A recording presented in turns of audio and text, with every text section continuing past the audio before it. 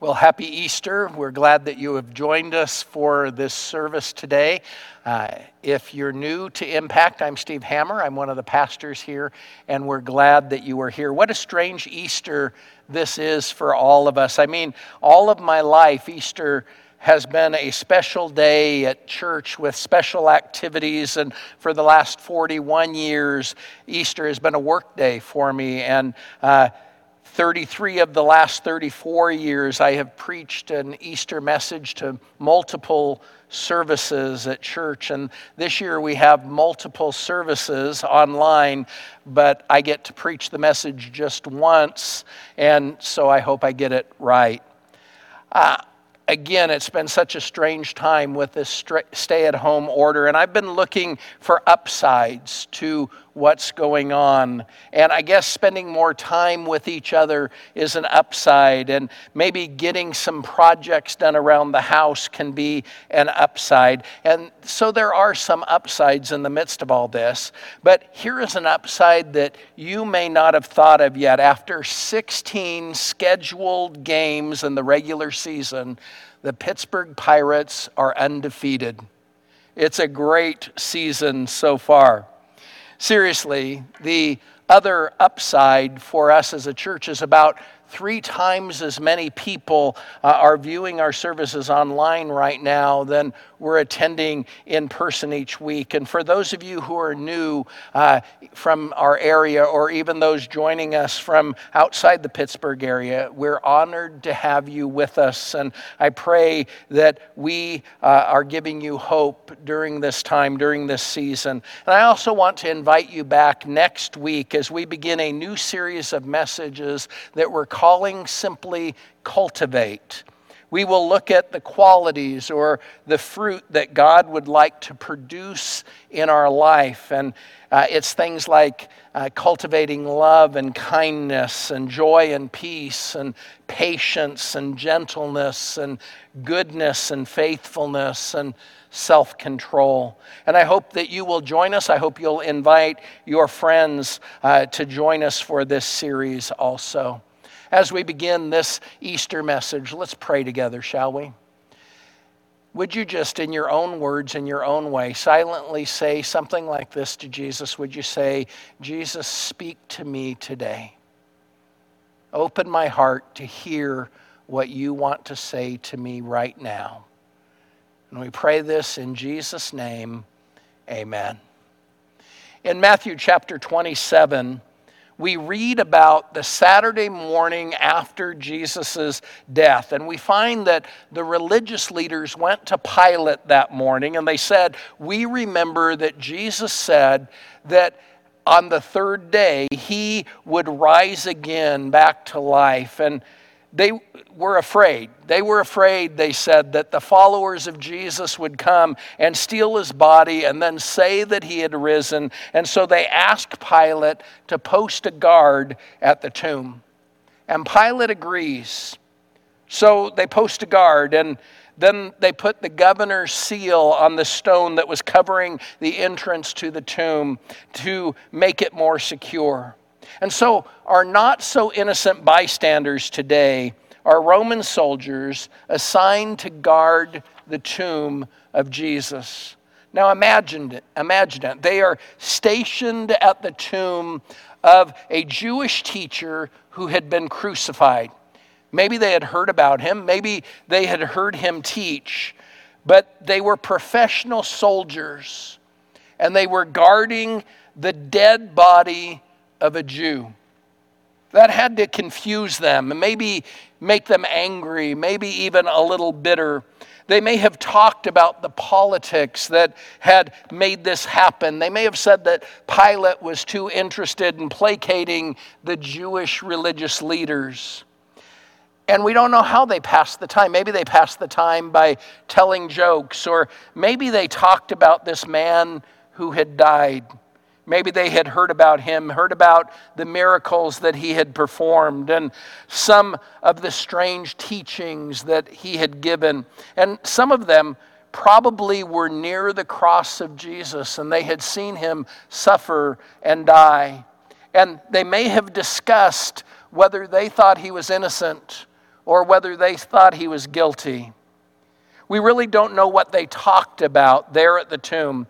But I think it's fair to assume that these soldiers were anxious for this waste of time assignment to be over. And then it happened.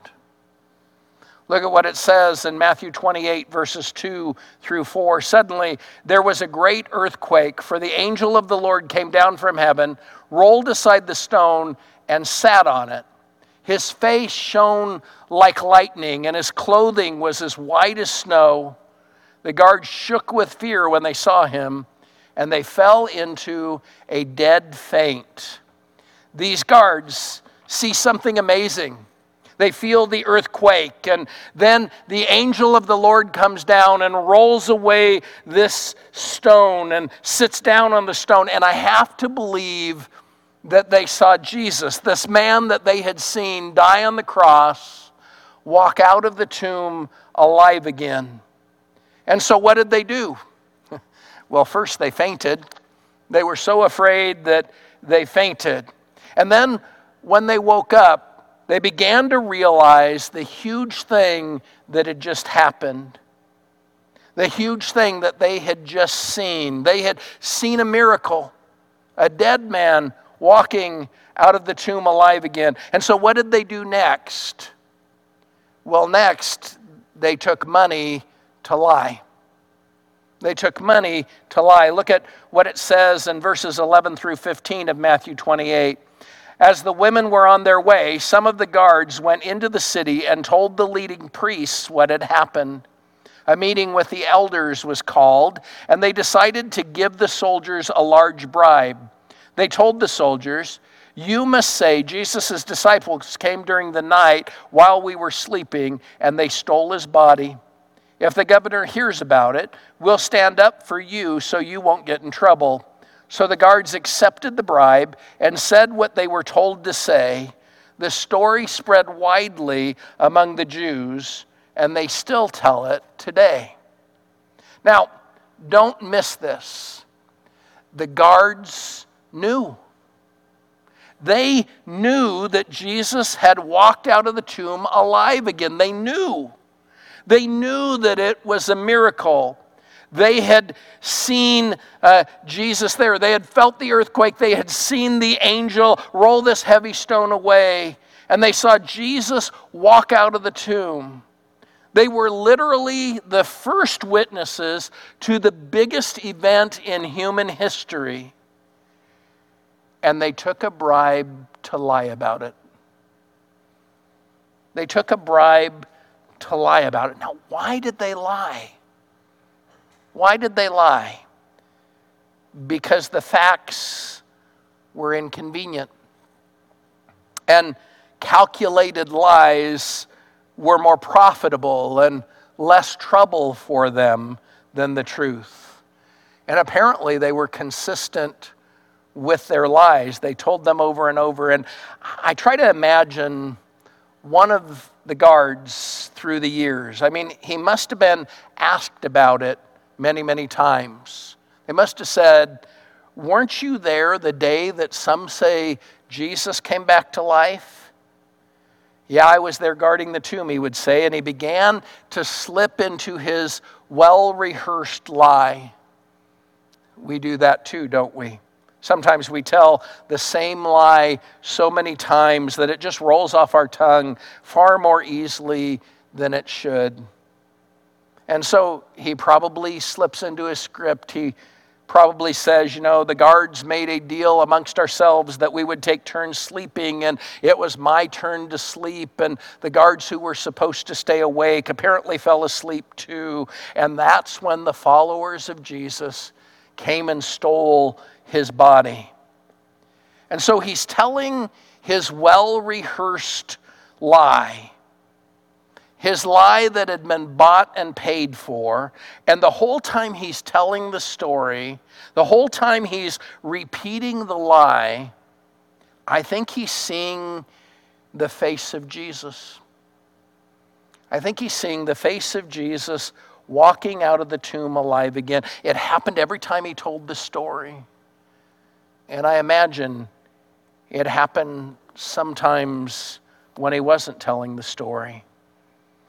And so this is an interesting story from the day that Jesus rose to life, but you might be thinking, how does it really apply to us this Easter? Well, this Easter, when we're doing services at home and not even allowed to be in the same room with our church family or our extended family, how does this story apply? I'm thinking that the story helps us through some potentially inconvenient facts that hold us back in our relationship with Jesus. There are probably many, but let me share with you just a few that I've been thinking about as I've read this story. The first is this: being spiritual or religious isn't enough.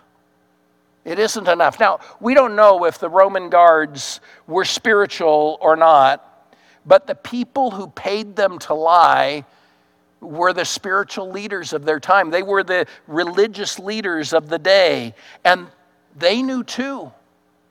They knew also that Jesus has risen to life. The guards came and told them and said that they had seen him alive, that he had walked out of the tomb alive again. They told them about the miracles. And guess what these spiritual religious leaders did?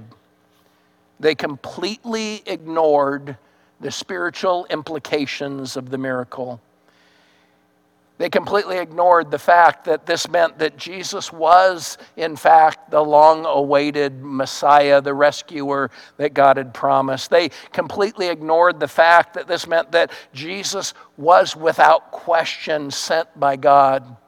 They completely ignored the fact that they were living in a time of God's blessings, in a time of miracles. They completely ignored all of that, and they did what politicians do, and they covered their own butts to keep their power intact, to keep life as easy as possible for them personally. And they did all of that while thinking that they were spiritual or religious. They really fooled themselves into thinking that they were okay with God in the midst of doing whatever it was they wanted to do. Now, I say this because it seems popular today to say, well, I'm not really religious, but I am spiritual. I'm very spiritual. People say this as their reason to not go to church or to not really live the way that Jesus has asked them to live the way followers of Christ are called to live. And many of them think that they're okay with God in the end because, after all, down deep, they're really spiritual and they always try to love people and do the right things. Or they think that they're okay with God because they come from a very religious family and they had a grandma who went to church every week. It's an inconvenient truth that the passage points out to us, but being spiritual or religious isn't enough. It isn't enough. Here's a second inconvenient fact for us today. Jesus can't be just a great teacher. He can't be just a great teacher. The guards and the religious leaders were faced with a question. When they knew that Jesus had walked out of the tomb alive again, they were faced with a decision. Who was this man? Who was this man that comes back to life? And each of them had to decide what they believed about Jesus. And the truth is, many of you need to decide what you believe about Jesus. You need to decide that too. You may think about Jesus sometimes. You might listen to people talk about him, but you keep putting off deciding what you think about him, deciding who he is to you. It's important for all of us to come to a decision on what we're going to think about Jesus. And if you're one who hasn't decided yet, I need to help you see a very inconvenient fact. One of the things that people commonly say today just isn't true. Many who aren't Christians believe that Jesus was just a great man, a great teacher, maybe the greatest teacher that ever lived. And some of them believe that He did some of those miracles we read about, but not all of them. And they don't believe that he was God in the flesh. They don't believe that he was sent by God. But here's the problem. If Jesus' claims are true, he's much more than a great teacher. If what Jesus said about himself is true, he simply can't be dismissed or minimized as just a great teacher. On the other hand, if Jesus' claims are not true, he cannot be considered a great teacher. If what Jesus said about himself isn't true, then he isn't a great teacher, because you cannot be considered a great teacher when what you teach isn't true. So I hate to disappoint you with this inconvenient fact, but the one thing that we cannot believe about who Jesus was is that he was just a great teacher. So let's think about it. Who is Jesus really? Well, there's really only a few choices as far as I'm concerned. One choice would be that he was just insane. He was crazy enough to believe that he really was God, that he really was the only way that people could get to heaven. Another option was that Jesus was a liar, that he knew he was just a man, but he lied to people to get them to follow him. He was apparently, if this is true, a pretty good liar, since his closest followers believed the lie enough that they died horrible and painful deaths based on the fact that they held on to their belief about Jesus. There's really only one more possibility. If you don't think he was insane, if you don't think he was a liar, you can decide that he was who he said he was. He was who he said he was. In other words, you can decide the claims of Jesus are true. You can decide that the miracles that he did really did happen, and that he walked out of the grave alive again after being dead for 3 days. You can decide that he really is the only path to heaven, like he said, that he is able to forgive your sin and to take you to heaven when you die, just as he promised to do. And if you believe what he said about himself, then you would be foolish to not follow him, to not find your hope in him. It would be unthinkable that a person could understand that they could believe who Jesus claimed to be and not make Jesus the leader of their life. Each of us has to make a decision about who Jesus is. And if we're being intellectually honest, we just simply cannot decide that he was just a great teacher.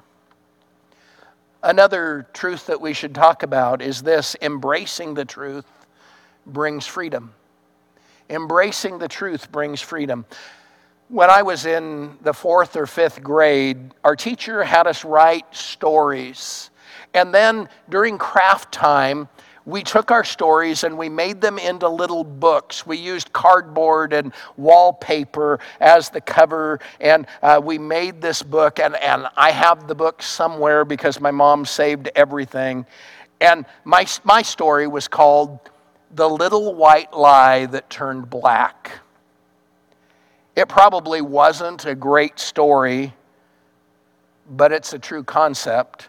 Sometimes the little lies that we tell grow and grow and grow, and they end up trapping us. And the only way to break out of the prison that our lies have put us in is to tell ourselves the truth and tell others the truth. Jesus said it this way: "And you will know the truth, and the truth will set you free." I wonder if any of those guards ever told the truth. I guess I picture it this way. The guard I'm imagining holds on to his life for years. He has watched for years as more and more people, thousands of people, begin believing in Jesus and following him.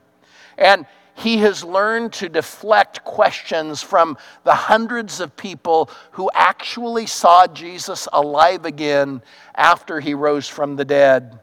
And he probably tries really hard to just never talk about it at all. And years pass, and then I imagine that maybe one of his grandchildren starts to ask questions, maybe probing questions like, since by Roman law, soldiers who fall asleep while they're on duty are immediately executed, how is it that you're here to tell this story at all?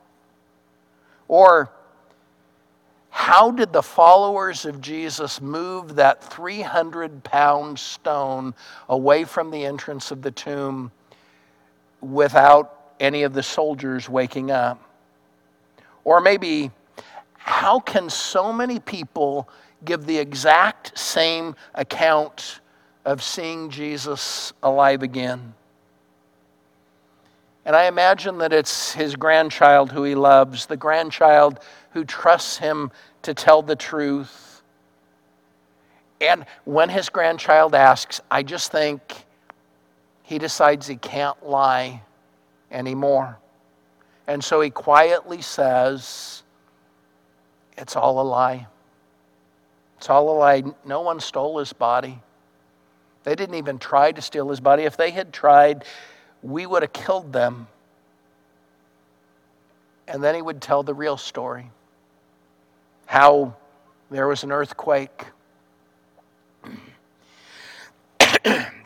There was bright lights, and the angel came down, the stone rolled away, and a dead man walked out of the tomb alive again. I think he would say, and when he walked out of the tomb, he looked at me. And what I saw in his eyes was not hate, it wasn't anger, but the look that I saw was love and compassion and concern for me. Now, I believe if what I'm picturing is true, that day he embraced the truth and he was set free from the prison of guilt and shame that he had been in. He was set free by Jesus. And friends, I believe that we will be set free by Jesus when we embrace the truth. Embracing the truth brings freedom. Let me share one more truth. Only I think this one isn't an inconvenient truth, but a very timely truth. Here's the truth. There is comfort in the very first Easter message. There's comfort in the very first Easter message. The Roman soldiers seemed to be the first one to see Jesus alive again. And we really don't know if the angel or Jesus had time to say anything to them before they fainted. So the first recorded Easter message was to some of the female followers of Jesus who have come to the tomb that morning. And the first message of Easter probably isn't what you would imagine it would be. It isn't, he's alive. It isn't, he has risen. Look at these verses from Matthew 28, verses 5 and 6. Then the angel spoke to the woman. Don't be afraid, he said. I know you are looking for Jesus who was crucified. He isn't here. He is risen from the dead, just as he said would happen. Come see where his body was lying. Did you catch it? The first Easter message was 3 words. Don't be afraid. Don't be afraid. That, my friends, is a message for us today. In a world full of fear because of this horrible virus that is taking the lives of thousands of people around the world and causing us to worry that we will be infected or that we might infect others, the message of the first Easter is, don't be afraid. And at a time when people seem more divided and less willing to attempt to understand and accept people with differing viewpoints and ideas, the message of Easter is, don't be afraid. In a time when wars and disasters and economic collapse and crime seem to be more and more prevalent, the message of Easter is, don't be afraid. And in the quiet corner of our hearts and of our minds, those quiet moments when we look at our own sin, when we look at our own guilt, when we look at our fears and our shame, the message of Easter is, don't be afraid. Friends, whatever has you frightened today, whatever is causing you to feel anxious, hear the Easter message. Don't be afraid. And the reason that you don't have to be afraid is because, as the angel goes on to say, he is risen from the dead, just as he said would happen.